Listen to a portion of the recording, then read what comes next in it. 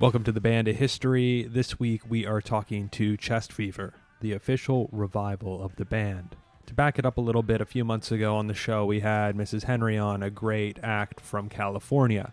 At the time, on top of their original music, they were doing various shows of band music, whether it be The Last Waltz and their elaborate production, documentary, and release of their version of The Last Waltz, amongst other things, and touring the music of the band across the U.S. Well, in a few months, and after some changes, they have a new separate project called Chest Fever with the official stamp of approval. I got to talk to the guys as they're gearing up to tour across the U.S. and Canada, taking their show on the road with horns for the 50th anniversary of Rock of Ages. Talking to the guys is great. It's definitely a little bit different than our normal episodes of the show. It's more laid back. It's more conversational. So I hope you guys all enjoy it. And this is my interview with Chest Fever.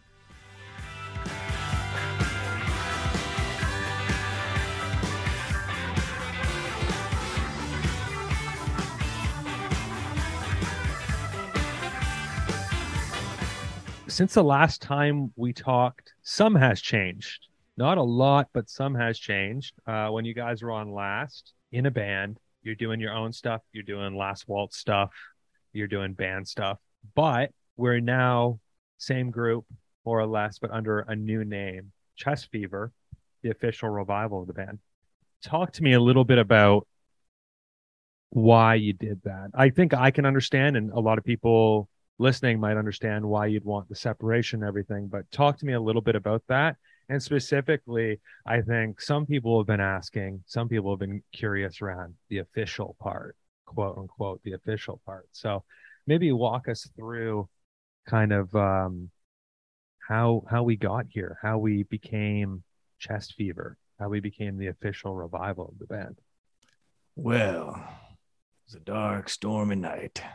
The band was on the reef, and then so we were reached some cats that are now heavily involved with the band's legacy and their marketing, trademark logos and everything.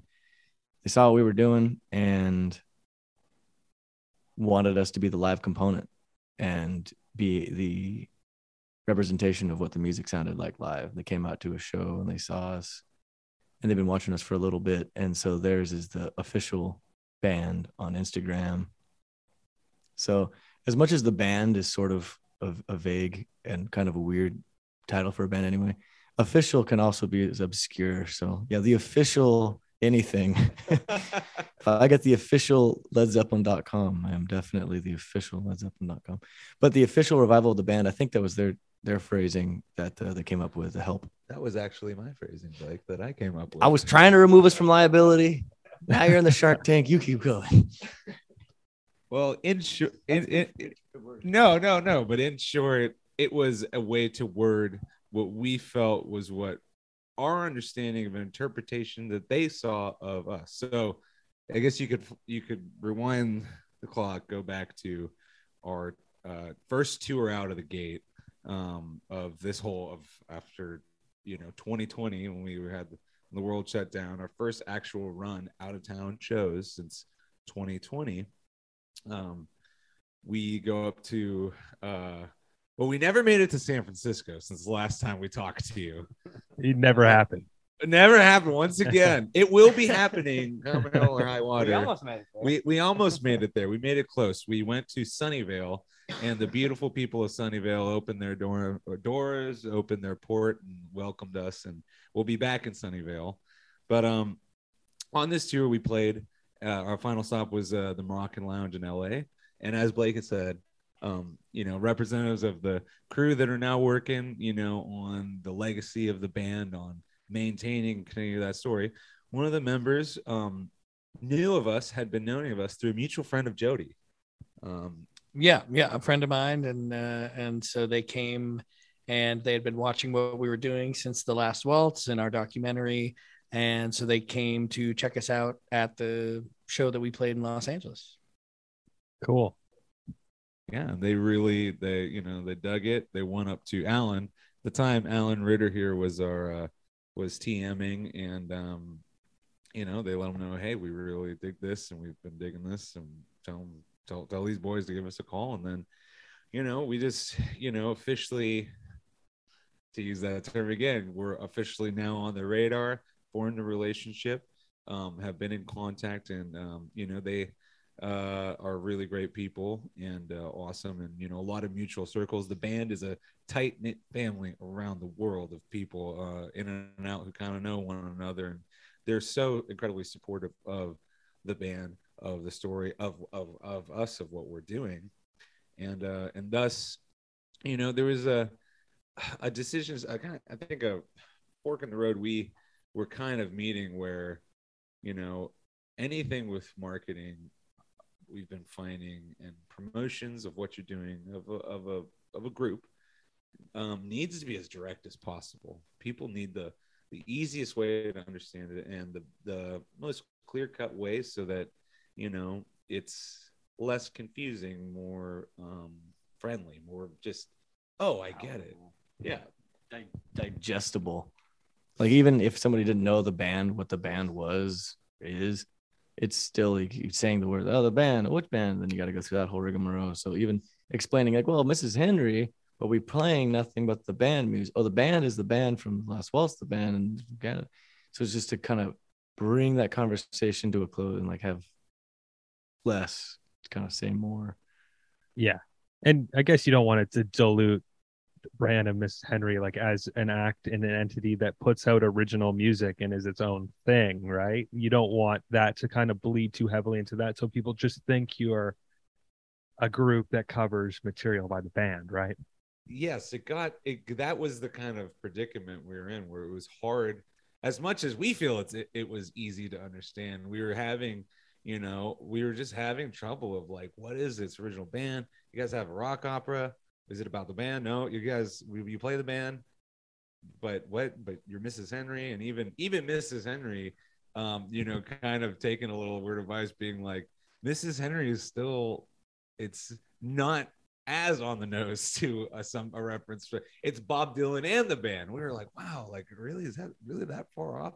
But you don't know how many people we've met who know the band, but maybe don't even know about that path the band, as it's such a big, that band's such a universe in itself, and so we just decided, hey, well, we ain't getting any younger, why don't we try let's try something new. Why not give it a shot? And I feel like, and I mean, I've been seeing it, we're all aware of the social media, but man, I've been floored since doing that at just the response, and what I'm really happy and thankful for from our suggestions of our friends who are like, listen, we think this is amazing. Like, dude, just we're trying to give you a good idea here. Just make it easy. And I went through every potential name you could go through, but one of the first two names I think was Chest Fever, and we're just like, God, that's like one of our favorite songs. And like my wife would always be like, that's the sexiest band song. She's like, that's it, that Chest Fever. And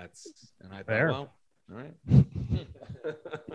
Yeah, and it's not like you have unlimited names, because there's other bands out there that have taken their names from the band, like King Harvest from the song King Harvest and stuff. So it's even I think Nazareth, not that it's a direct song reference, but I think that's from the Weight as well. And then you have Jim Weeder, who played with the band. He's got the Weight band. So it's like there's not unlimited choices, but I think Chest Fever's the perfect name. I think you guys hit it right on the head. There's a few. I don't remember any others. Danko was one.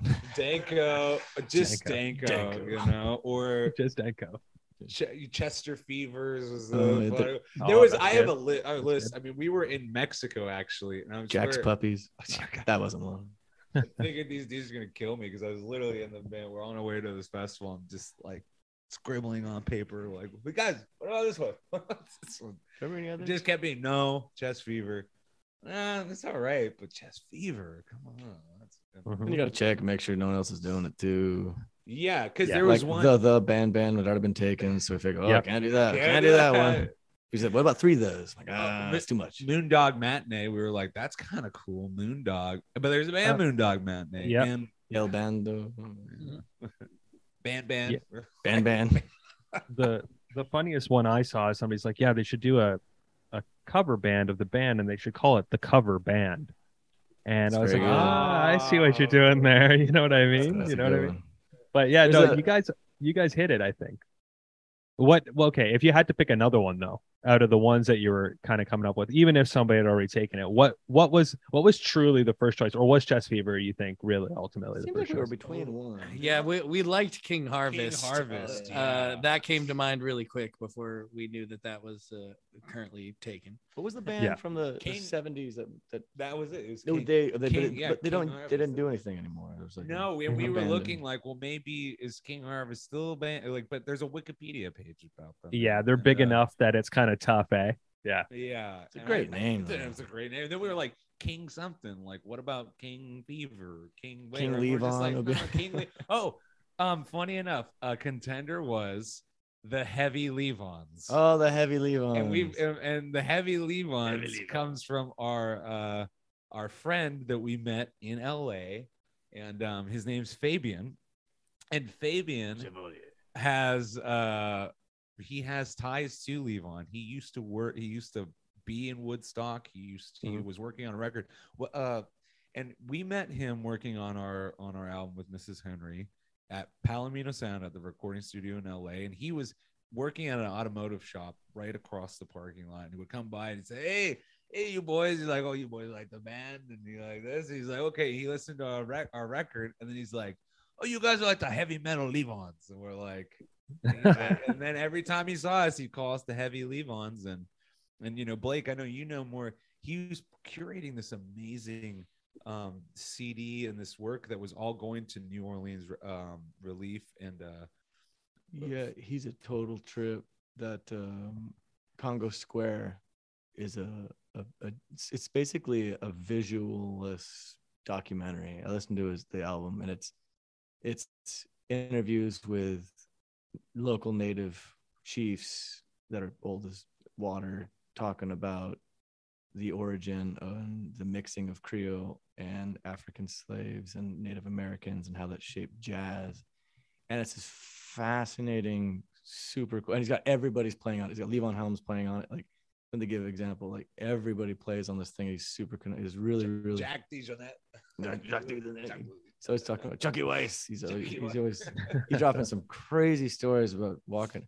Talk with him for a great length about a time he was strolling down the road with Lemmy in the UK before he was known as, I forget his name back then, but it was something like Leonard or something. It was just like very, and how nice he was, and he's like, always looking for the action. Anyway, this guy's just seen everything, done everything, but he did this project all about New Orleans, and he's Cool. super, super cool guy. I'll send you some stuff on him. Yeah, that's actually a solid name. But I guess you guys have to too strike. In all fairness, you have to strike a little bit of a balance too. You can't really show favoritism to one member Right. over the other, right? So Yes. There was another random one I remember that a friend said, which was the Robbie Robertsons, and it was in the same category as the Heavy Levons. Well, then Yeah. we're like, well, why not be just Danko? It's the coolest. You know, thing. Then they start having the internet fun, would and then blow up. nothing gets helpful after that, because you're like, go Garth's Kittens, Richard's Teeth. And then it just doesn't make any sense, and no one wants to listen anymore. Yeah, it's tough because like the band fandom obviously is great, but you see people are very tribal over certain members and everything. So that, you know, I think you steered the right path. But now to get a little bit into that, is this Iconoclast? Are these the guys you're talking to? Are they the ones? Can you say if they're the ones or not? We can neither say nor deny, as we don't know really where that Yeah, stands of us saying or denying anything at this point. Yeah, rock and roll's a But, fickle world. Yeah, you know, we do know of them, and you know, but you know, People can connect the dots. people can, yes, people are very good at connecting dots. Okay, cool. And that makes sense. So like, let's talk, you know, I'm really interested. I have some questions here, but I don't want to go much further without talking about you, Alan. Last time you weren't interviewed. You weren't part of this whole thing. So talk to me a little bit about your involvement and you know, how you are going to fit in with the rest of the guys here, and what are you looking forward to on this project? Well, I've known these guys for better part of a decade already. I've played drums in Mrs. Henry. I've played percussion in Mrs. Henry. I've tour managed Mrs. Henry. Now I'm gonna drum again for Mrs. Henry and tour manage as well. So yeah, I mean, like I've known all these guys. I've played in other projects with them. Yeah, 15 years. 60 Yeah, it's years. 15 years. Okay, so yeah, like a long time. I mean, all sorts of projects together. So I mean, we already had like a natural feel and play kind of well together. Not to take anything away from Chad or anything, you know, because he's a fantastic drummer as well. So I'm just really trying to fill his shoes. So Well, in the Chest Fever, you got the Levon shoes too. well, yeah. So I'm filling Chad's and Levon shoes at this. socks. And Yeah. Yes, There's a yes. diagram. Chad's sweaty socks in yes. Yeah. So yeah, I mean, I'm looking forward to just being on the road with the guys because these are my friends. Cool. No, that's awesome. You're like the Ian Stewart Rolling Stone equivalent to these guys. That's Playing right. with them, road managing, all the kind of stuff. So all of it. yeah, yeah, exactly. No, that's awesome. Real quick, want to introduce to Andrew. Yes, yes, please. We have to introduce Andrew because he is also, as Mrs. Henry is a 4-piece band, Chess Fever is a 5-piece group, and here is Andrew Hughes of Hughes Farms, and let me give a little. Well, Blake, you've known Andrew since the launch. I've known Andrew for forever. He's a screaming violinist. He's been playing since forever, and he's an organ player, and so he'll be doing a lot of the Garth world. Take it away, Cool. Andrew. Hi, Cool. welcome to the fun. Well, hello. Nice to meet you. Nice to meet you. Yeah, I knew Blake in 3rd grade, and we became friends very quickly. And then through Blake, I met Mrs. Henry in 2015. 2014, 2013. Way back. Well, yeah. 20 years. Yeah, we're on our way. It's crazy. We met events, concerts, practices. And Oh, he filmed The Last Waltz for us the first time and played at really? the same time. Wow. Yeah, I filmed The Last Waltz. And then the documentary too. He's the Yeah, co-director. I worked with Dan to make the documentary, the Last Waltz documentary. So it's just been kind of like just I've known this band for a long time, and then Dan asked me to kind of to be the part of Garth Hudson, and I play organ at my church. But I will say my church organ and this style of organ that we're doing with the Leslie speakers is very different, but I love it. I love the Leslie speaker. I love going between the non-spinny mode and the spinny mode, kind of like switching between those two I've things. never heard it articulated like that. And that's exactly what it is. There's nothing wrong with that. He's on the funkiest Lowry on the planet. I wish you could show you. It's always spinning. It's just either slow or fast. Yeah, it's Yeah, less spinning that or is- more spinning, technically. That is. But now he's got this wacky organ that he's playing on the Lowry that's got It's a like a little pitch wacky. bend and Nice. funky. So the full Garth, the full Oh, dude. Lowry. We're not settling for the Hammond. We're going for the full Lowry. We're keeping full it funk. We have authentic. a couple of B3s, but this Lowry is like, Yeah, we've got. So right now we've been practicing. We got the training wheels is actually really good. It's a Story and Clark, and I bought this Story and Clark at a thrift shop. We'll go with 20 years ago, and that's the magic so number. sick of time. And it's a Story and Clark, and we had it for the longest time.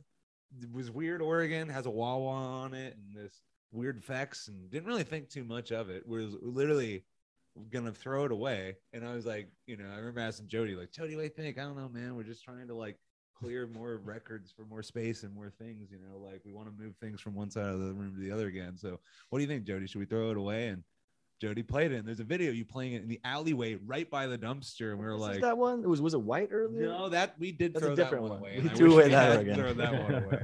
That one was also very weird. Yeah, that one had like a synthesizer on it.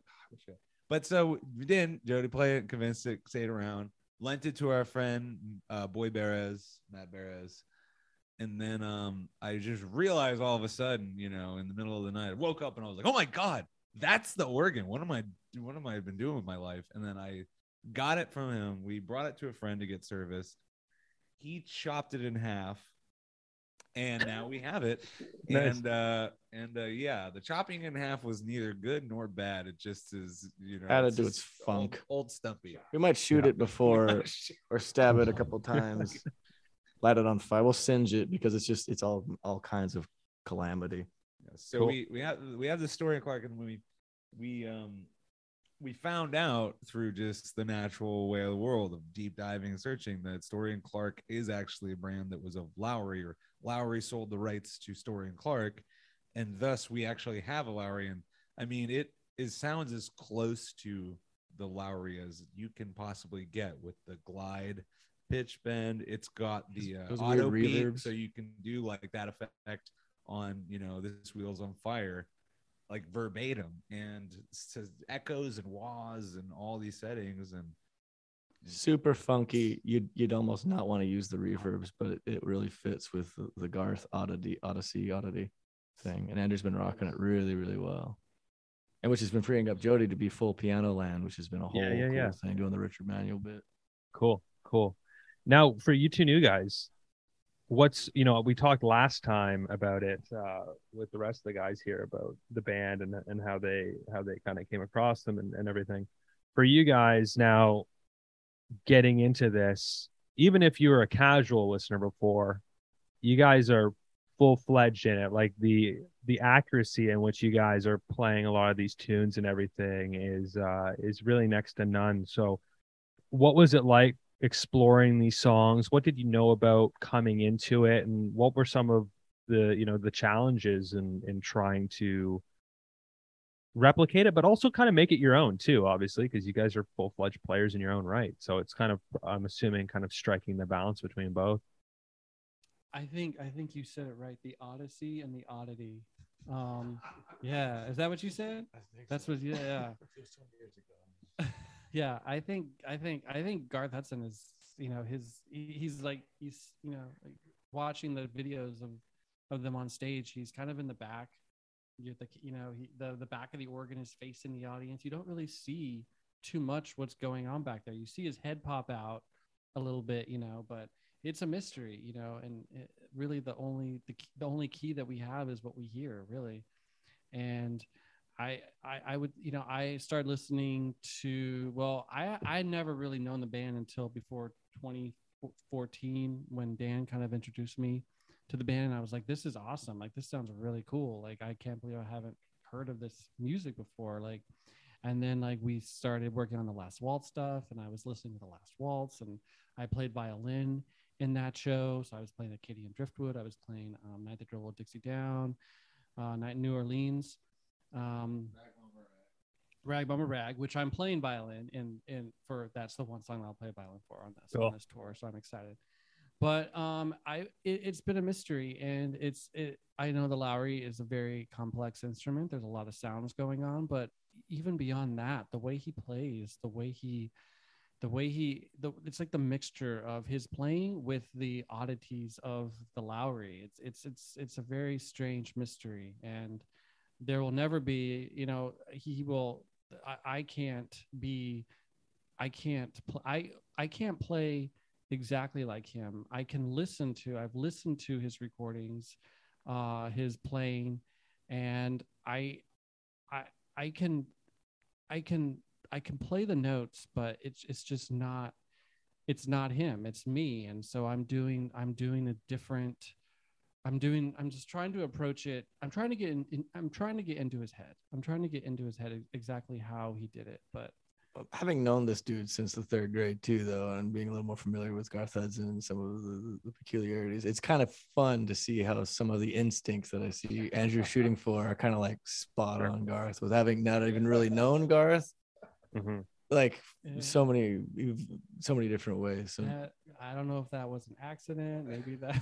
Yeah. I don't know. There's a good design somewhere. There's a grand design somewhere in there. I mean, even just the you know, I don't know. I know Garth, obviously the legend of Garth, of him playing in funeral, you know, a funeral home, if I'm not mistaken. And then, you know, but Andrew's been playing hymns and, you know, has been playing them for years, almost like, you know, at least 20 years. I started when I was 16. I started organ at my church. So, but you know, Cool. the organ at my church is way different. Like and this organ here is like, I kind of want to take this organ into my church and like really get that gospel sound. We're trying to get Andrew's church to buy us 2 Leslie's to take on the road and then house them at the church, and then also another a Lowry, because we do have we have the Story in Clark, but Jody and I drove out to Fresno and purchased a Lowry Symphonic Theater H25-E3. It's the largest thing on the planet. Yeah, it's so yeah. big. Yeah. And this organ, an actual Lowry, along with the Story, we've just now have a museum of these, and it's being serviced by a gentleman by the name of Tim Rogers. And it's an unbelievable uphill battle to get these things back to life, because not that many people repair Hammond organs. Fewer repair Lowry organs. And there's like one dude, and he's the dude, and he's the man. His name's Tim Rogers, and we're eternally grateful for his help and his service, because he literally answered the call, and he doesn't answer his phone because it's constantly ringing off the hook. And he answered the call for help because I left a voice message explaining everything. Wow. And he was like, "You boys need help. Cool. I'm here to do something, so I'll help you." Yeah, these What are a like pieces play. of machinery, right? Like that's half the stories with Garth and Richard. Like Garth and Richard would tear these things apart and build them back again, and like they would tinker with them at all hours of the nights, because they're instruments, but they're also pieces of machinery. It's like a engineering, machine, man. Yeah. It's like you're playing R2D2. You got to tear his arms off again. I'm sorry, bud. Put it back together. We've done that with all of our gear. We've been inside the B3, taking apart the clav, mainly out of necessity. You know, Yeah. If it fails, you got to figure it out and jump on. The Story of Clark is open right now.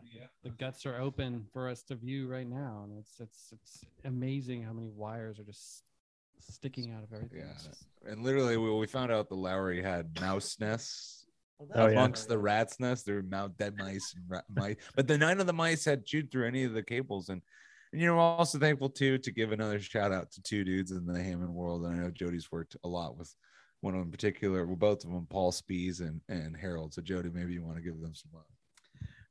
Yeah, you know, the like Dan said, there's few people that work on this gear, and you know, every time you talk to someone, they're like, oh, you know, the last guy we talked to, there's a guy in San Francisco who worked on him, but yeah, he just died. And you know, no one's really taking an interest in interning or anything for these. But yeah, luckily we do have a tech down in San Diego named Paul Spees, who's worked on a lot of my keyboards. He's currently trying to help us with a bit of a hum that we have on that Story in Clark organ. And then another fellow, Harold Branch, has been working on a lot of our gear as well. So, you know, it takes a village. We've got a whole team helping us. And then, you know, the more they help and fix things, the more we learn about it, and the more we're able to fix that gear as well. Cool. Alan, I'll throw it over to you. You know, Levon, you know, I think it's really not much of a contest. I think Levon Helm is probably the most popular member of the band. He has a huge impact on the drumming world and everything, and obviously his voice. But specifically with drumming, he's got a unique style, definitely part of that era. You know, the likes of like him and Ringo, they're very, you know, warm, round, kind of wooden tone. He's got a specific feel. You know, I watched that drumming documentary. I forget what it was called, but it was all about drummers. And one of the most interesting things is one of the session guys was talking about, like, you can't really replicate another drummer because you have your own internal rhythm and you have your own feel. So, you know, you'll constantly be hunting for that if you are, but you'll probably never achieve the same because it just doesn't work that way. Yeah, you can always get close. You'll never get the same. There'll never be another Jimi Hendrix. There's never another John Bonham. You know, you can get close, but you cannot. You know, it's all internal. You know, and I first learned about the band through Dan, many years ago, 20 years ago, right? Yeah. And I mean, yeah. So I met him, and he was in what was that school up there? Musicians Institute. Yeah, MI. Yeah. Oh, yeah, Musicians yep. Institute in LA, and trying to do the whole cover band circuit thing, all sorts of different songs. And I remember, a couple of them, The Wait we were trying to do, Ophelia, Caravan, Shape I've Been, all those things. And so that's where I first learned about it. But yeah, diving into even more because, I played some here and there, obviously the popular ones, but like we're diving into like these records and like the tunes that, aren't necessarily the big hits or whatever. So diving into that and really seeing what a great drummer he really, really, really was and how complicated some of his stuff really is. Like just like Ringo. I mean, people think Ringo's this easy drummer. Ringo's not an easy drummer. Just like Levon. Levon is not an easy drummer. Yeah, it's hard to do what he does. for sure. So yeah, I do my best. No, cool. That's cool. My best Levon Helm. Have you guys ever seen the those homespun tapes that they did in the 90s? Because Levon's got a drumming one. It last night. Just watched it last night. Yep. Yeah. Uh-huh. Rick's got a bass one. They're fun, obviously. They are. It's basics, but it's interesting to see how they approach their instruments, right? And Levon is such a smooth talker, just the way he talks about it. Like how do you sing and drum at the same time? He's like, I don't think about it. And you're like, okay. You're like, I'm thinking about it. Don't think about it. How do you do that? How do you do that? Yeah. Don't think about it. No, that's cool. Now, just like extending it out to the rest of the group here, anybody can jump in when approaching material of the band. And, you guys are taking a look at material. Like historically, you looked at The Last Waltz, you've looked at some of the bigger hits, Rock of Ages, some of the more obscure ones as well. How do you strike that balance between note for note accuracy and your own interpretation? And do you have conversations about parts? Or like, well, maybe we won't play this Robbie solo exactly the same, or maybe this kind of Rick bass line is a little, is it really needed in our version here? How do you strike that balance? Again, I think like even watching the way, even if I didn't know Andrew, for instance, didn't know everything note for note for all the things coming up, whether he does or he doesn't, just seeing the approach. And when you're when you have enough like stuff built around you and the tone shape, even just on the instrument, what you're doing, and it kind of shapes what you will, your parameters and what you will and won't do. And then the more you listen around to just the general sensibilities, I think you're more, it's a funny thing. It's kind of subtle in some ways. I don't know, since I'm doing, Rick's stuff on the bass. It's like there's certain lines that stick out to me that I'm definitely going to hit because they seem really important and I love the way that they work out. But then just the general playfulness here and there and kind of getting into that in the conversation, the way he's playing around with the other players. The band was a band, like the way that they worked off of each other and threw curveballs and bounced back and all that. And since you're kind of already in a box tonally with the instruments that you're on and the song structures are so demanding to begin with, it doesn't seem like there's a lot of room for either interpretation or doing it perfectly. It's just kind of like going to be what it is, and your head's in the right spot and your heart's there. If you listen to the song, it just seems like everyone's doing. I don't know if anyone's trying to mimic or anything. No one's really mimicking, and no one's really trying to copy exactly. But the songs seem to just kind of like summon them up, and then they kind of ride out like this cool wave. Yeah, there's certain things. Yeah, like the band as they try to do to replicate some of the exactness of like what's the one we were just doing yesterday, just with Carnival, with the piano hits, or no, just those piano holds. For the Faithful Servant. No. See, we can't even think of it right now. Well, we're also working on. Yeah, we're working on a lot of songs. It was a little thing. It was just a beginning thing. And it was a small little thing. So we did that. But like say for instance, like a solo or something. It doesn't need to be exact. It needs to be within the Ballpark. the feel of the night. Because again, the band I guess wouldn't play it the same night every night anyway. Right. Yeah. That's the biggest thing is, you try to, which we found in trying to do the last waltz, you're capturing a concert that was, the one time they played it like that. That was the one time, Garth played that solo, so it's more about, getting in that mindset, what would he do having that knowledge and then applying it, having fun with it, trying to get some of those key lines, but then just exploring where you can take it as they would if they were playing it for the 100th 200,000th time. Yeah, it's got a feel, right? Like when I was talking to Jimmy Weeder, like when he joined the band in '85, I asked him this question in my interview with him. I was like, did like Levon or Rick or any of those guys ever tell you like what to play or how to play it because you're filling in for Robbie's parts? He's like, no. He's like, I listened to the songs and I was a band fan, so like I know the generalness of what that vibe is supposed to be. But he's like, exactly. I always just played my licks. And if you watch those videos, you can't really tell it's different because he fits the vibe. He understands what the role is and what the assignment is for each song. And if it's different, it's almost better in a lot of ways. And most people aren't digging deep into the arrangements like we are, like an average listener. They kind of hear that solo and they're like, okay, I even thinking about it is like, oh, that's a single coil pickup sound. Like people don't even think about that, right? So it's like if you get it in that general ballpark, you're kind of hitting the note there. But Jody, for you, go ahead, Blake. You're gonna say something. I was just gonna say it's always songs first too. Like yeah.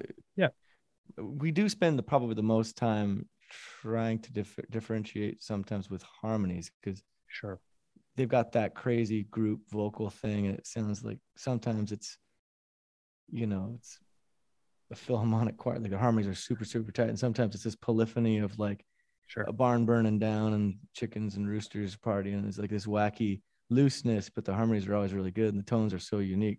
We probably spend the most time deciphering that so we can pay like, okay, that's Richard who's very low, but then he sings super high. So we gotta be like, okay, keeping a keen Jiminy Click. Yeah, very low. And I would say that. And they're not doing triads all the time. They're not like Crosby, Stills, Nash and Young, where it's kind of like you can kind of figure it out. When you listen to it, like you're saying, you get the high and the low. You get the kind of harmony coming in late or slightly too early. Mm-hmm. It's very specific, and I imagine that's really fucking hard to do. That's the tricky. Like that's the time we'll probably spend the most look at. Like there's certain things like. I don't know if there's anybody out there interested in like, well, what about the sour note they hit at the top of this phrase when they screwed up the song? Like, we're not really trying to do that. I don't think they would have wanted to do that. And you've heard consider like we do some of the obvious kind of mistakes that are there. Yeah, there's some fun things. If it's fun funny, like if I think there's a bunch of characters, like we'll throw in some winks and some nods, but we're not trying to be a super copycats. That wouldn't be fun because you could just throw on the record and listen to them if you wanted to do that, right? Right. Jody, for you now, with Andrew here playing some more organ and some of that stuff, we were just talking about it briefly. That gives you a little bit more time to go behind the piano and do the Richard thing, which I wanted to talk to you a little bit about because I feel like a lot of people talk about Richard the singer, obviously. Phenomenal, but Richard the piano player is often kind of underrated, right? Just because he kind of took a little bit more of the backseat on the keys to Garth. Naturally, Garth gets to do all this crazy stuff with the organ, and then even sometimes played the piano on like Rag Mama Rag and did all those crazy kind of barrel room things. Right. But Richard is like one of the best rhythm players I've ever heard behind the keys. The way he approached the keys, the simplicity, sure, but if I try to do it, I can't kind of replicate that. How did you find that kind of switching into that gear a little bit more and kind of going into the key arrangements that Richard would play a little bit more? Right. Well, it's actually been really cool. And, when we did our original Last Waltz, obviously, we had talked about before, we're big fans of the band, and we kind of fell into the idea of doing the Last Waltz. So, we were a 4-piece band as Mrs. Henry. So it just kind of seemed like well, I have the gear, I'll do this, I'll kind of cover the gear, cover all the keys parts, which was a quite a big task. And we had talked originally about, should we try to get someone else and things like that. And we were looking around and didn't really have too much luck. So in trying to do both was definitely really crazy, trying to get into the and there were times where I would play both piano and organ at the same time, but most of the time I would sort of jump back and forth between, this is a huge organ song and it's got, these licks, but then I'm going to jump to piano on this part. So there definitely was, a little bit kind of lacking in some ways.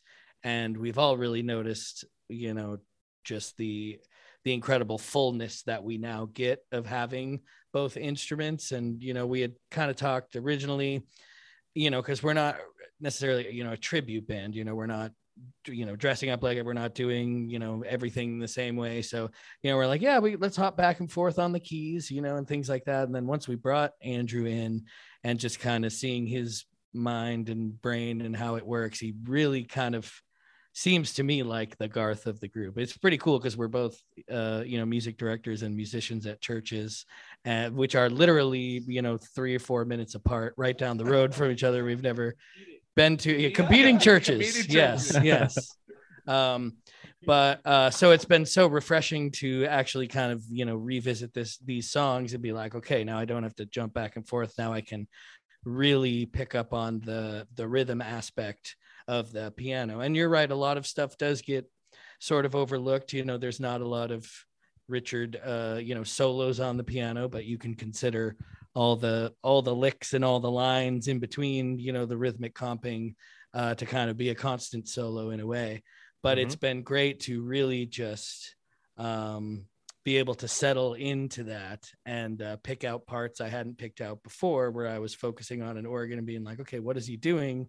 Well, Garth is, kind of doing his thing, or while Robbie's doing its thing. And it's been fun to explore that. So much great stuff there. Is really holding it down, keeping that sound really full. But yeah, you hear, I really start to get into what he's thinking. And I find, I'll play a song with a certain way and throw in a certain lick, and then I'll listen back to it, and my lick sounded pretty close to his lick, and I'm like, okay, cool. Like I kind of see where he is, because a lot of it, and with working with Andrew, and how to cover these parts, you can see a lot of like, well, how does it work? Is it just 5 people just going at it the whole time, where it's just a cacophony of sound? It's like, no, there's parts where everybody's kind of weaving in, and you see a little moment, and I'm going to throw a little lick in here, but it's not going to overpower anything. And it all just seems to really work. It's so cool. That's awesome. I'm glad you guys are doing that, because I think it's a key, right? Because this band didn't have 2 guitar players in the traditional like rhythm lead slot, and the piano kind of is doing that a lot. Obviously Richard too, great melody writer, so you get a little bit of that in there, but let's shift to the bass a little bit. Blake, I think you got that fretless going now. So talk to me a little bit about that, because obviously that, in the early years especially, that's the defining part of Rick Danko's sound, that almost acoustic sounding fretless bass.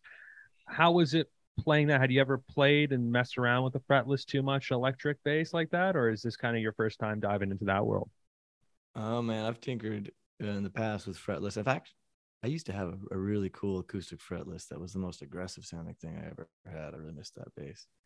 But and yeah, Rick's, especially when he's on the fretless, it's very rubber band and kind of like cartoony. It's really, really cool. I think he got to open up and do just a whole different take on everything.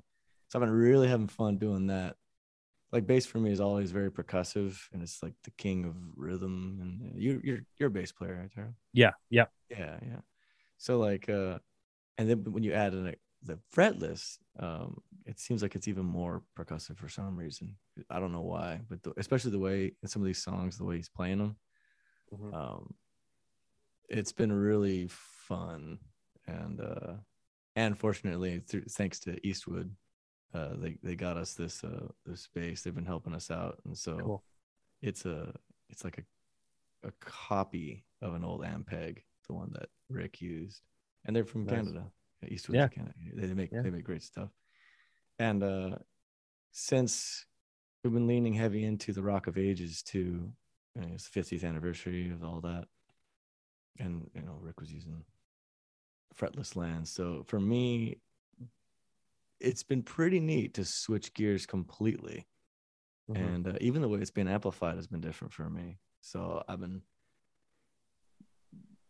playing songs that we played on the last waltz different. You go back and you're kind of relearning some things, and some approaches are different. The feel's just a little different. And so it's cool because you could get to revisit it, and then with new glasses, kind of like look at the song and approach it differently. So it's been How a are you while amplifying it this time? Right now, I still haven't really landed on anything solid, but it's been very much pretty direct, actually. Yeah. I've been, and which is something I typically completely despise. Completely despise direct line bass. It never makes sense. But for some reason, I think the way that this pickup is and the way it is, it doesn't have any overwhelming, super low frequency, unusable 50 hertz nonsense. It's like if you can imagine the dude from Korn playing in the band. Yeah. So this thing just feels really. That's an wouldn't image that be, for sure. Wouldn't that? Yeah. Yeah. Yeah. He has a name. It's Fieldy. It's a big pardon. Fieldy, get in here. He's outside.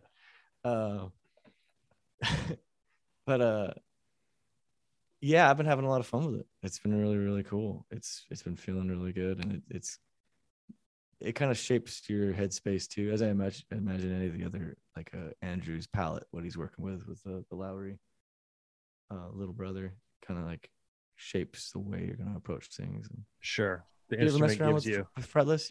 No, you ever I'm not that good. I'm pretty fucking shitty, actually. But no, I haven't messed around. This with might be fretless. the bass for you though, because you just if you don't like the note you're on, you can slide right. Yeah, you're always you're just a few twitch away from being the right note. Right note, yeah.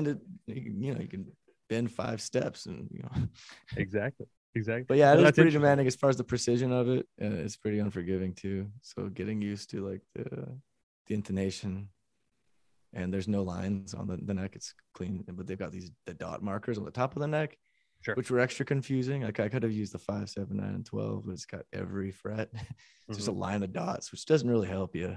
No. It just looks confusing. But Right. it's been fine. We've been going well with it. Do you string that up? Just for my listeners might not care about this, but I do. On that, how do you string that? Is that flat wounds or what does that look like? Currently flat wounds, but I'm a little nervous since somebody listening who plays bass more professional than me or knows how to take care of gear better is gonna scoff. But it's round wounds on this fretless board, and so I'm worried about the neck getting some gnarly wear and tear. Sure. But that's rock and roll, man. Pete Towns That's used to break them, and I'm gonna just put little lines in them all the way down. But I might go to the round wound or the flat wounds, but I really like round wounds. I like the aggressive. Are you playing with the pick like Rick used to do, or you play with a Yep. finger? Yeah. Which is weird too, because for some reason, whenever I'm playing the band, I always play with the pick. Like Matt Freeman from Rancid is one of my favorite dudes. He's passed the torch from Entwistle and all the really aggressive bass players, and I always play with the pick. But for some reason, whenever I was playing the band stuff, I would use my fingers, and which is funny because Rick always played with the pick. Yeah. And so I'm definitely sticking with the pick for the fretless too. It seems almost sacrilegious for some bass players, I think. I don't know. I was looking at, it's funny. I was looking at, I think, I mean, I was deep diving in that he would use his fingers for some period he's using it, and then sometimes not, and he broke his wrist or something like that. Oh, I'm in the same boat. Awesome. Yeah. Actually, maybe that's why I use his fingers, because I was actually opting for the first few. I hurt my wrist, and I was using fingers more. Plus, the way that bass, if anybody knows what it is, look it up. What's the Ampeg AU1? Is that what it is? AUB1, the one, and for the Eastwood, it's EUB2. I think it's the fretless version, and it's got F holes that are cut right through the body, so you can see through it. So it's actually really easy to hold and play with your thumb. Cool. But yeah, I switch back and forth just depending on how delicate the song is. If it's really, quiet and delicate. I'll use my fingers from time to time. But I always love seeing how he played. Watching him play the bass is an enigma. It's so fun and funny looking and so rad because his rhythm is impeccable. It's like drunken boxing, but on the bass. It's like every hit's landing, and when you walk out of the fight with him, like you're bleeding. Like, what? But he never even hit me. He was just kind of flopping around and getting weird. Whenever I watch Rick play, I'm like, man, that guy's having the most fun. The feel's insane. The feel is insane, and in the melody too, because he originally was a guitar player, and then he played that six string Fender bass thing for a while as well. I have one of with with Ronnie Hawkins. Yeah, so he's got a unique feel that like it's very hard to get close. I find a lot of times, but you're nailing it. Thank you, man. Yeah. That's a huge compliment. Is it a short scale, by the way, or is it full? No, it's full. No, I think it's. I could be just scared of the thing, but it feels like it's longer. Yeah. It feels three frets are like that. Yeah, with the fret markers, I'm like, but it feels like the 3 is where the 5 usually is, and those markers don't help at all. It's getting a little weird on some of those songs in the early part, and then I cheated. I put Scotch tape, just little lines on the neck, so like not on the fretboard, but on the neck, so kind of like, okay. That's training wheels for bass players. That's right. I come to you clean, come as I am. Yeah, I couldn't live without the dots. I can barely play with the dots on the neck. So, I'm gonna stay away from the fretless for now. When we meet up, when we play, I'll throw it at you. You can funk around with it. It's pretty fun. Like, yeah. Interesting. Okay, no, that's cool. Let's move on. Daniel with the guitar. Your tone's impeccable with it. You know, you're getting a lot of that feel that Robbie has.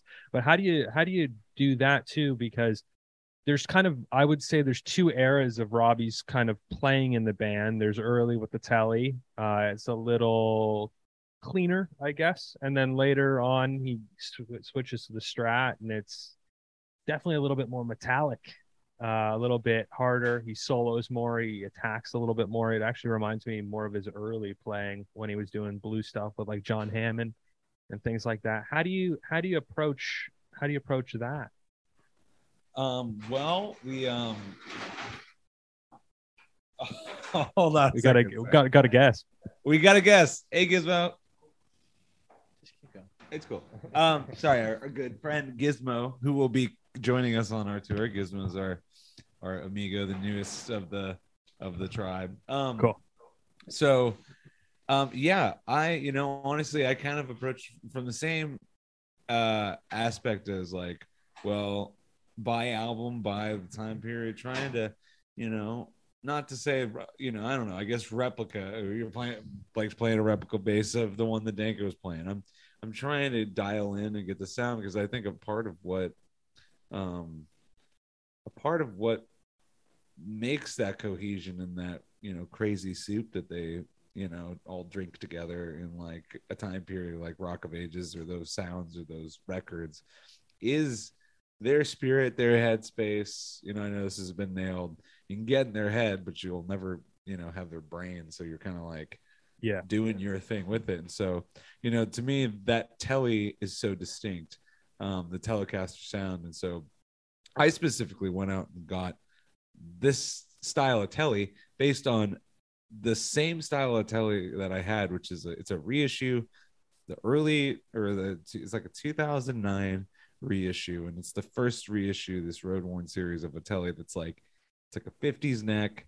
I only know so much on the pickup world. I only nerd out that hard on guitars and stuff like that, but I know it's the neck was very specific, and I loved it. And I bought this guitar. I bought a red version of this in Richmond, Virginia, on tour in February 2020, and then that guitar got stolen while we were from the studio we were recording at in the middle of the pandemic.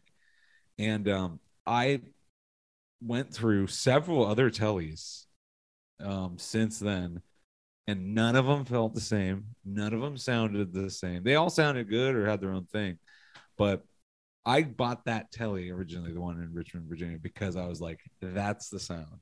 That's the sound of the Telly that I've been looking for, to have the right feel and right thing and just the right approach to playing the guitar in that style. And so I found one on Reverb, and I was just like, you know what? I know this is what I want. I know this is the kind. And, you know, was able to get a gentleman out by the name of Douglas out in Florida, shipped it out for me. And I've been happy as a clam ever since playing it. And just, you know, I do have a Strat. I have a, you know, a strap. It's not a Strat. It's not dipped in bronze, like, you know, like Robbie's. Not yet. But, you know, and I try and, you know, look at those components and see, you know, hey, like, you know, even I got a, you know, was searching, kind of nerding out on the amp world and trying to see, okay, what was he doing? Robbie was playing a Fender Twin, Tweed Twin, which twins are, you know, any new twins and twins like now are pretty much just this obnoxiously loud, clean, like bark, like bah! And that's all. But like our OG twins were amazing and sound amazing. They also cost like, you know, $10,000. And it's not in the cards this time yet. But so, and then also his twin, you know, I was researching, he had a twin with a blown out speaker in it. And he's like, I guess from what I've read, he liked how it sounded, so he didn't change it. And I'm like, okay, that makes sense. So, you know, on my approach, I just was looking at like, well, how can I do this? And so I was, you know, kind of going through my amps of what I have, and I'm like, well, you know what? You know, like on the last tour we done, you know, I have my pedal board with Henry, which, you know, in making the last record we did, I experimented with a lot of things, fuzzes for the first time, you know, use my phaser on it, octave pedal, all this, and I have a board with that now. And I was like, I don't need any of this to do what Robbie is doing or to play this music. Sure. So ditch that. Now just plugging straight into a Gibson Falcon. I dig that amp. And I think it is, or it's Gibson it's some kind of Gibson. It's a beautiful Gibson amp, and it's a little guy, and I have it just dimed, and as long as I can get it a little bit in the monitors, you know, I'm just doing straight into the amp and just use, you know, when I want to take a solo, turn the volume up all the way. When I want to play rhythm, just, you know, put it to where it sits in the pocket with the band. And, you know, I'm starting to just appreciate that, you know, aspect. It's kind of really getting back to the, you know, quote unquote roots of playing guitar and music, of, you know, just play to the group, play to the band, play to the night. So, no, that's easier cool. to set up too.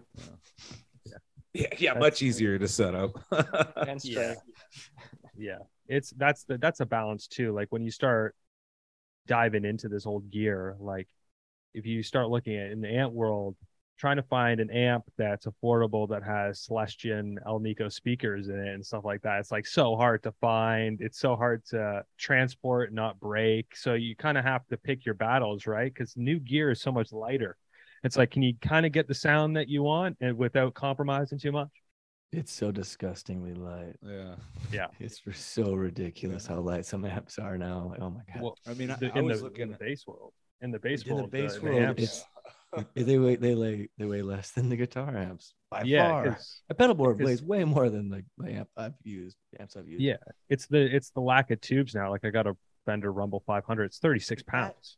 That thing is ridiculous. It's so loud and it weighs nothing. You could kick it like a soccer ball.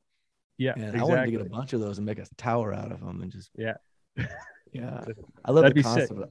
Yeah, I always wanted. I love that that's possible. I don't know how it works. It was neodymium speakers, and then there are no tubes. It's all transistors and then acoustic technology. But I'm so impressed with those rumbles, man. It's ridiculous. The Rumble is solid, and it beats hauling around like an 80s PV tube amp that's like 400 pounds. So bruises you whenever you take it, and then you're trying to get it out and hit you in the leg. How counterintuitive. Also really delicate. I mean, like it weighs 1 million pounds and we bumped it and the tubes are out. You gotta spend more money on tubes. The horror story of your tubes breaking just before or in the gig, and you're like, oh fuck. Like our guitar player, he travels with a spare set of tubes because they break. So but then like you gotta but the headache of that too, like you gotta worry like, they're gonna go out. Like that's the way tubes work. And I don't know. I mean, obviously we do this. We bring out all our real wild gear, and I have 2 acoustic 360s in case one goes out. Always ready to rock. Then they never go out. Like the original advertisement for the 360s, they threw it from a 2-story window, smashed it all on the ground in pieces. They plugged it in and fired it up. But still, like, it goes out all the time, and I have to fix it or worry about it. Yeah. We're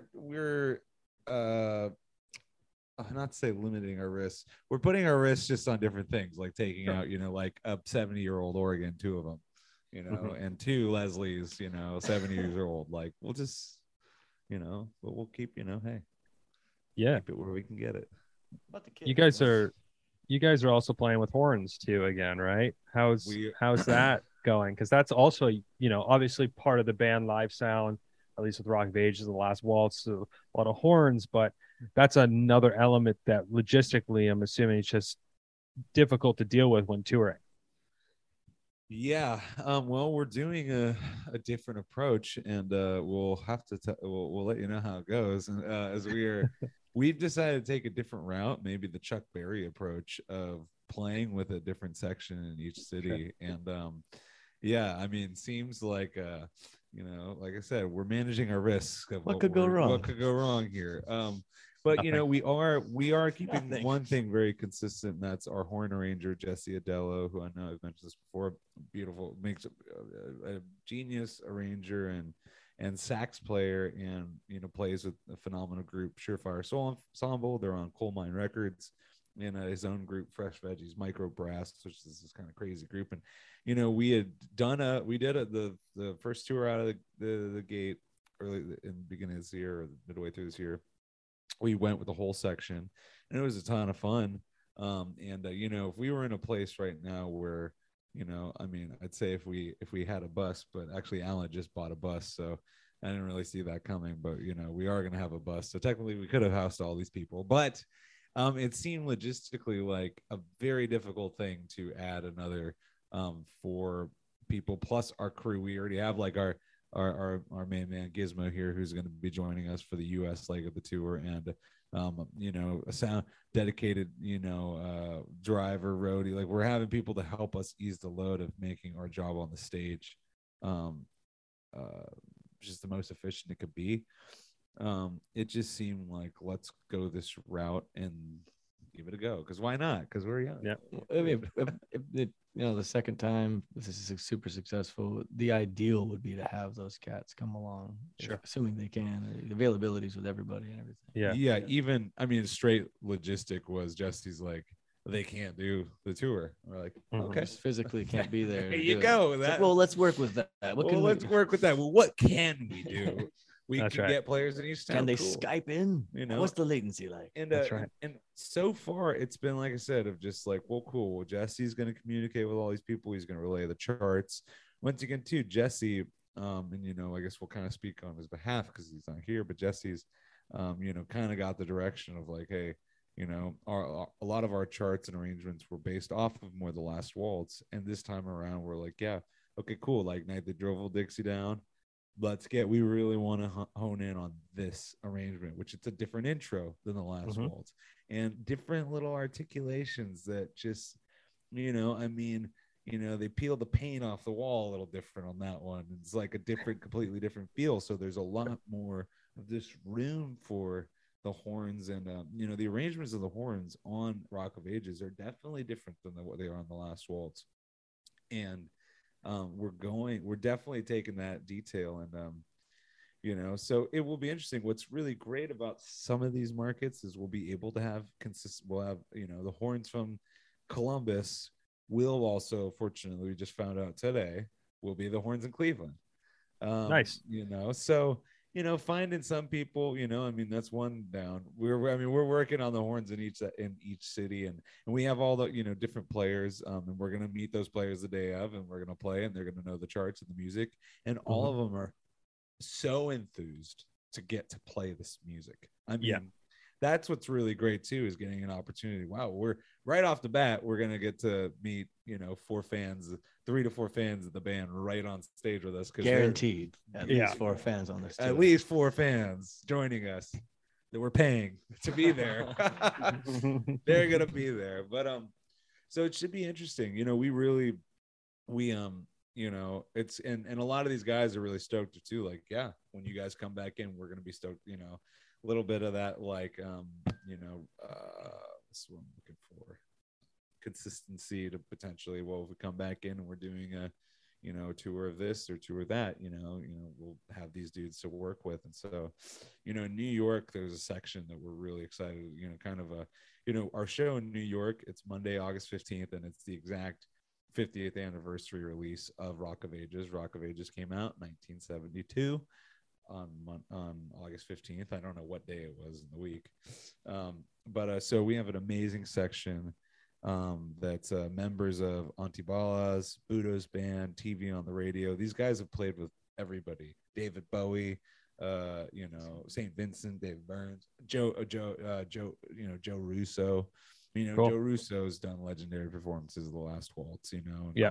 So these dudes are, kind of proverbial as good as you get. I can't wait. Eric Biondo is the trumpet player, and he's the one that's kind of spearheading the Brooklyn endeavors. And it wasn't in the cards that he was like, dude, I would love to do this tour. He's like, let me see if these guys can do it. He's like, I have family in Buffalo, we can do this to Buffalo, this would be amazing. He's like, my whole family would be just amazed to see this music. And the sousaphone players, John Atiri, I might be butchering his last name, but Eric's like, dude, this dude's played the Last Waltz concert before, might have even been with Joe Russo, and he's like, all these dudes love it. This dude, Dave Smuta Smith, he plays with once again, trombone player, plays with everybody under the sun, Run the Jewels, just cool.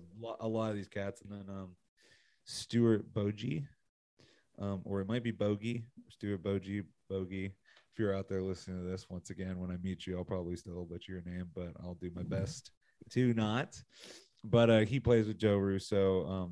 His band is featuring him, and I know I keep saying that name because every single time I've seen Joe Russo, he's like one of the greatest drummers of all time. He blows my mind. He's amazing. I saw him at the Capitol Theater in Port Chester, and I sent Jody a photo of his keyboard. This is a situation because the keyboard player in his band, it was Joe Russo's Almost Dead. He's playing a 9-foot grand piano, and I was like, Jody, squad goals. Yeah, I saw Joe at Bethel Woods for Mountain Jam 2018. It was a cool experience. The horn thing though, that's cool. I think, just between us and everybody listening, I think Iconic 5 should put the bill. Iconic 5, they should put the bill. Get you guys a permanent horn section. Give you a little dough to take the horns on the road with you. But they're not officially, but unofficially. Yeah. To the top if you're That's cool though. Let's talk a little bit about the tour though. The tour is, you guys are going out, fingers crossed you hit every single date here.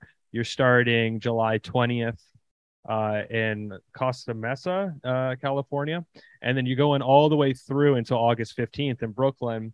Talk to me about what you're excited for. Are you excited for certain cities, like, because you guys are going all over the place? I'm excited for the whole thing. Yeah, I mean, just going across the country, and I mean, after the world was shut down, it's finally good to get out into the world again. But I mean, to me, I'm from Columbus, so that'll be a good show for me. I got a lot of friends and family out there. I'm one show in particular I'm pretty excited about. All of them, but there's this venue in Pittsburgh that is really cool, and it's a really cool night. Like the venue, they do this thing. It's the Thunderbird Music Hall, and they do these shows where it's like the Beatles versus Dylan. So you have like a band that comes and they play the Beatles, along with then another band comes and plays Dylan. And so that's what the theme of that night is. It's Allman Brothers versus the band. So there's an Allman. You guys got to show up and you got to beat them, because we all know. Oh well, of Come course, on. yeah. Well, yeah. We'll beat them by numbers. Yeah.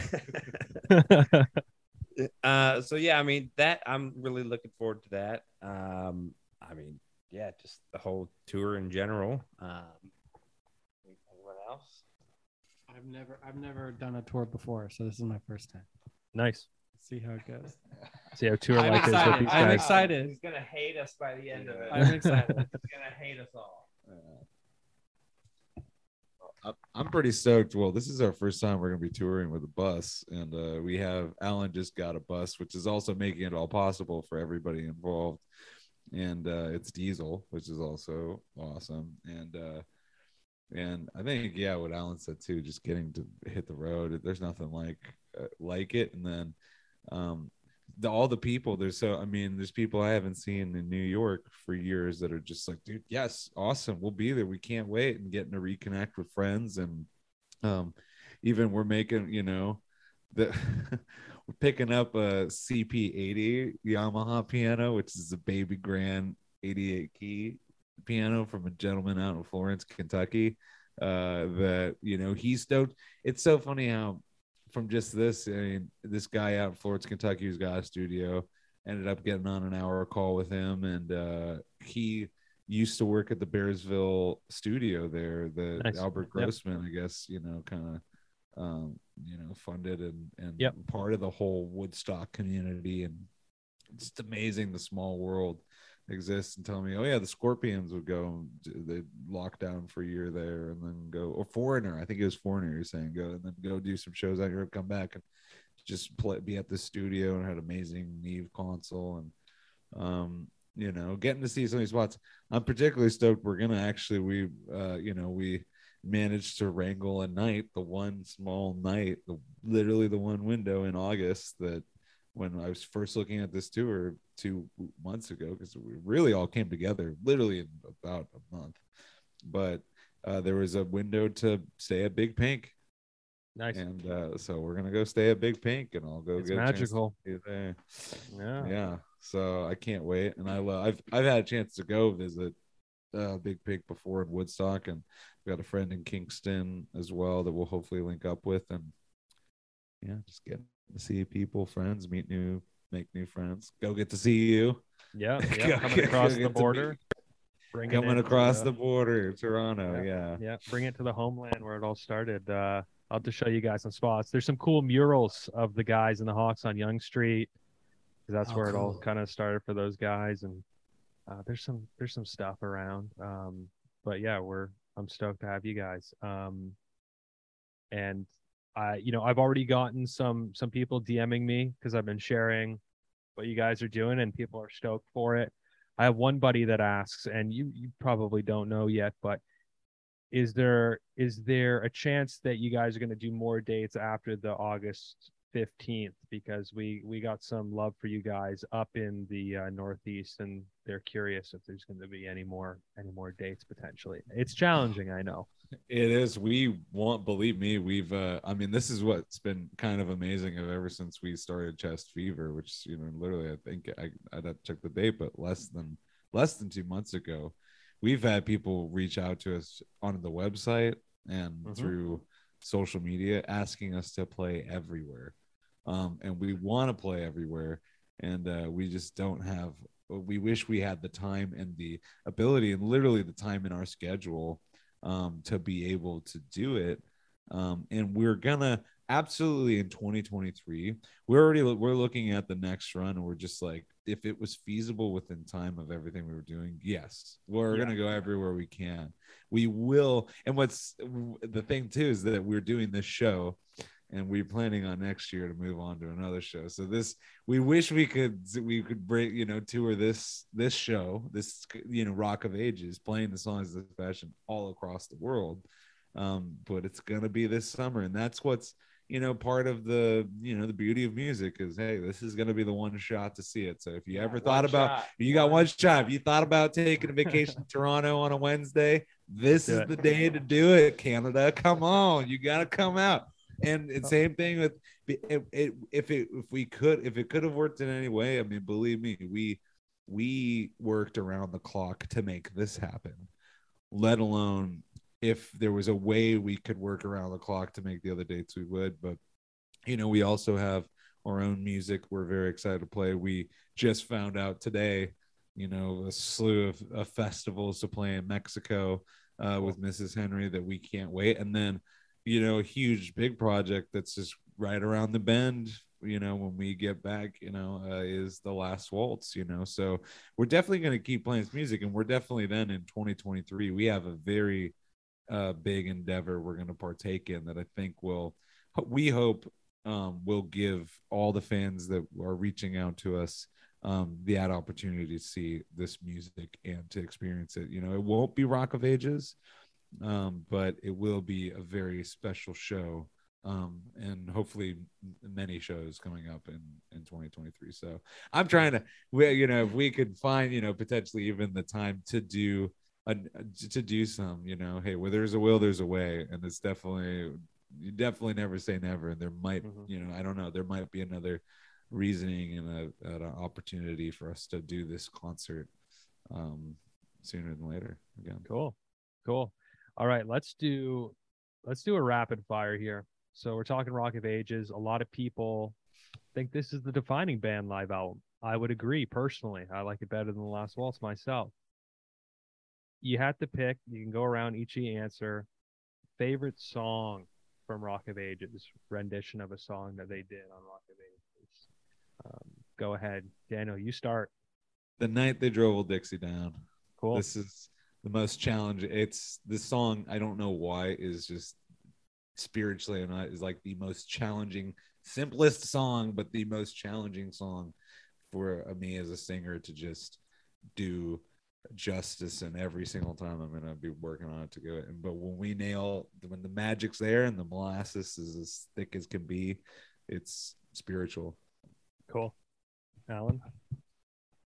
Same. Like that one gives me You can't do that. That one gives me goosebumps every time. I can't every time, and it's like it has this drag to it. It's nice, it's slow, and love it.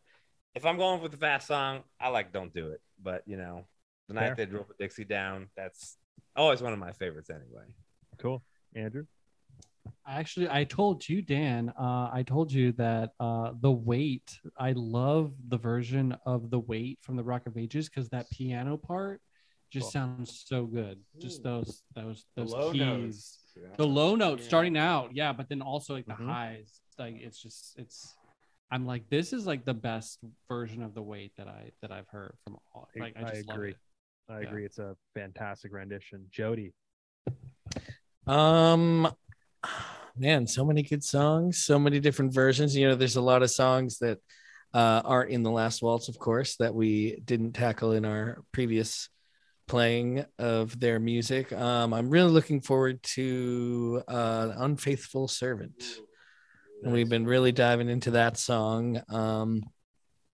That to me is probably the most challenging of chord changes, I would almost say. Just the way it's arranged and everything, it does sort of follow a pattern, but there's just something really cool about it. I mean, all the songs have great lyrics and great stories, but there's something just really fun about that one, and like just really dialing in the kind of the calmness of that song and just kind of really leaning into that.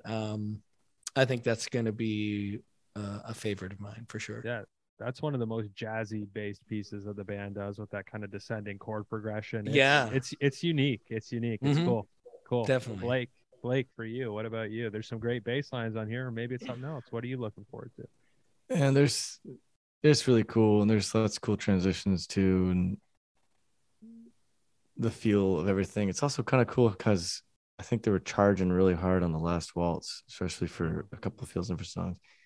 On Rock of Ages, they really tuck and kind of give themselves some space in a lot of spots. So that's really just that general idea on so many of the approaches that kind of blankets a lot of the songs. I kind of like we've been doing that, and it's been really cool, especially now that we have a whole other member and there's other parts coming in and you have the extra room. And so that sensibility in general has been a really cool thing that I think is directly kind of comes from the Rock of Ages. I can't wait to Cross the Great Divide is going to be really, really damn great. Yeah. That's also an underrated song. Sorry, we can swear on this thing. Yeah, It's such a okay. great song. It's such a great song, and the way it comes out of the night they drove Elixir down is really cool. Also we were I like that, like that those like two things together. Like that's really Thematically, really cool. it works Yeah. cool. and, Yeah. and Richard's in there, and he's kind of like pre-funk George Mhm. Clinton. He's like when he's singing those opening lines, and it's kind of like way behind the one when he's singing, and Mhm. it's just really cool, sticky feel. Also, we were jamming "Get Up, Jake" the other day, and that song is really fun to play. Listen, That's maybe the most fun song of Yeah. I don't know, of the night. It's just We hadn't played that before. we have played. It's like I was it's like, just oh. fun, and that's one that immediately we all kind of. I mean, when it comes to working on the harmonies, that's one Mhm. just we all symbiotic just went, Yeah. and it was no painless. It was just like, effortless. Just there we Mhm. go. putting on a real funky jacket. It's like, that yeah, do Get it. Up Jake is, to me, because that was an outtake on the Brown album. That should have been on the Brown album in the spot of Lookout Cleveland, and then it would literally be the perfect album. Because Wow. Lookout Cleveland, good song, but Get Up Jake is a fucking sleeper hit. Like that is an amazing Yeah. tune. And I yeah. got a lot of love for Lookout Cleveland, though. It'd be hard to Oh replace. no, that. Blake. Yeah, And I'm just saying, I love that song, man. What a weird on. vibe. Come on, Get Up Jake though. That the harmony, like you were saying. No, it's a everything hook. about No, that's a catchy. That I could see that being more of a hit than Mhm. Lookout Cleveland. Like you don't see a lot of people would be singing. Although that would be a rad world if Lookout Cleveland. Get both.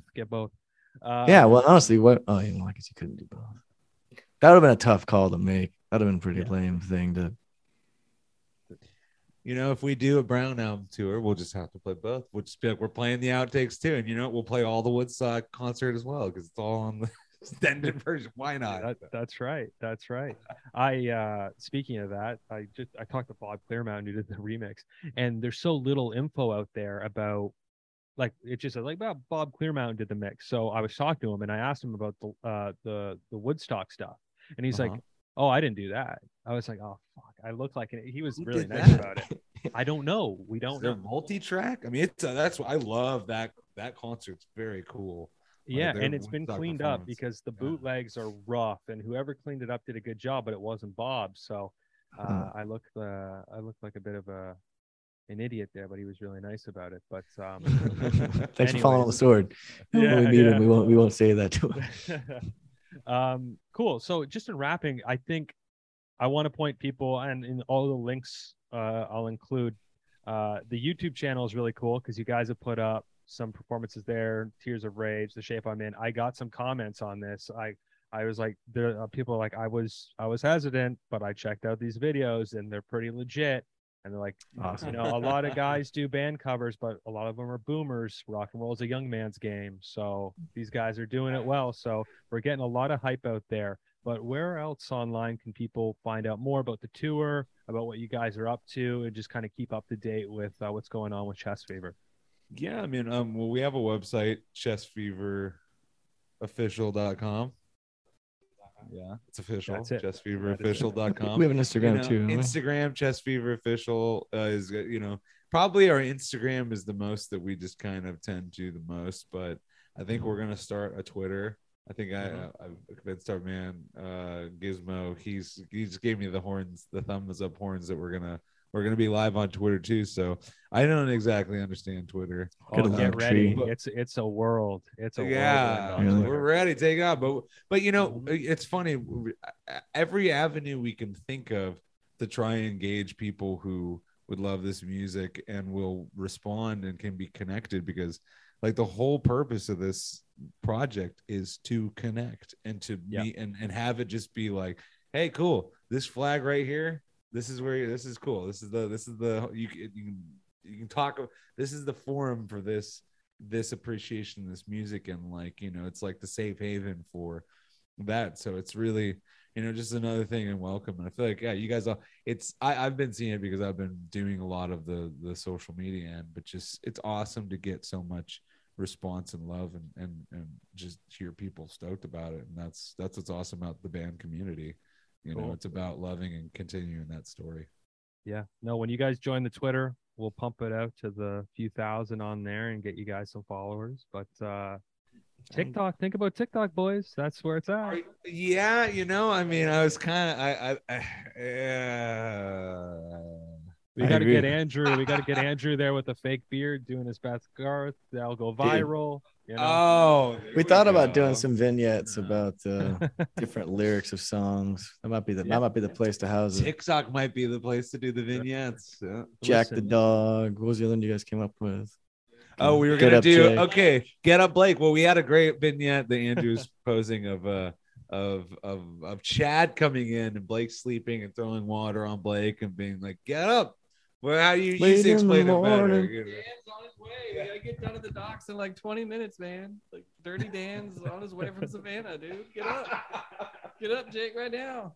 Hey, this is hit material, guys. Don't be giving it out because there's man. somebody listening. They can have it. Tarantino's 10th film will turn out to be. Oh yeah. This is what he does. He prowls podcasts to find his new scripts. That's right. You're welcome, Quentin. All right, guys. Thanks again, and I'll include everything in the bio, and obviously we'll be helping promote that as Thank you for your help. Thank you. But it's a pleasure having you guys on for a combo again. Yeah. Thanks for the head and the heart, man. Yeah. Thank you so much. We are really looking forward to meeting you in person, man. Yeah, man. Cool.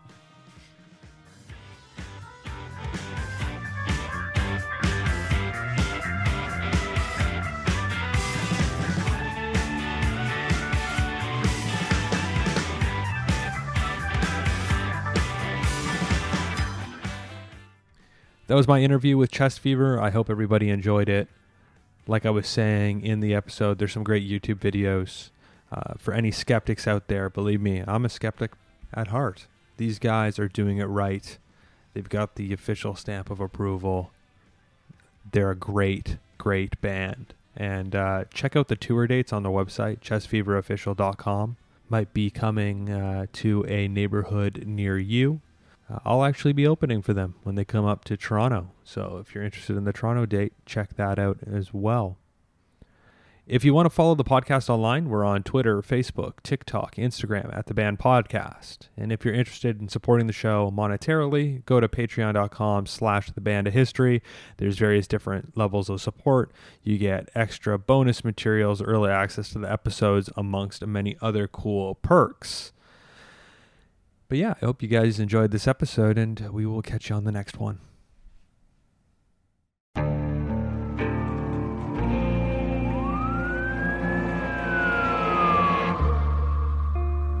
What would you do to achieve the American dream? The big house, the happy family, the money. 911, what's your emergency? Would you put in the hours?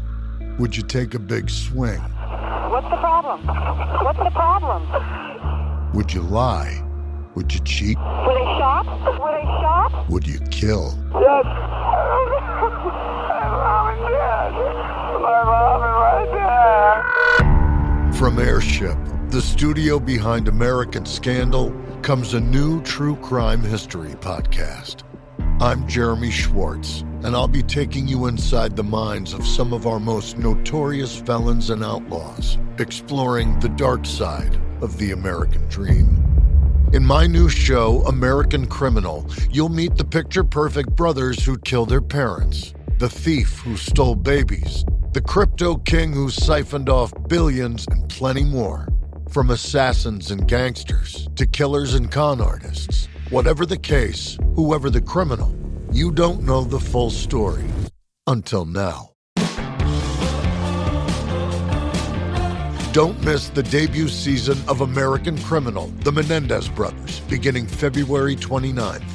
Listen wherever you get your podcasts, or to get early ad-free access to the entire season first, plus hundreds of other ad-free history podcast episodes, subscribe at IntoHistory.com.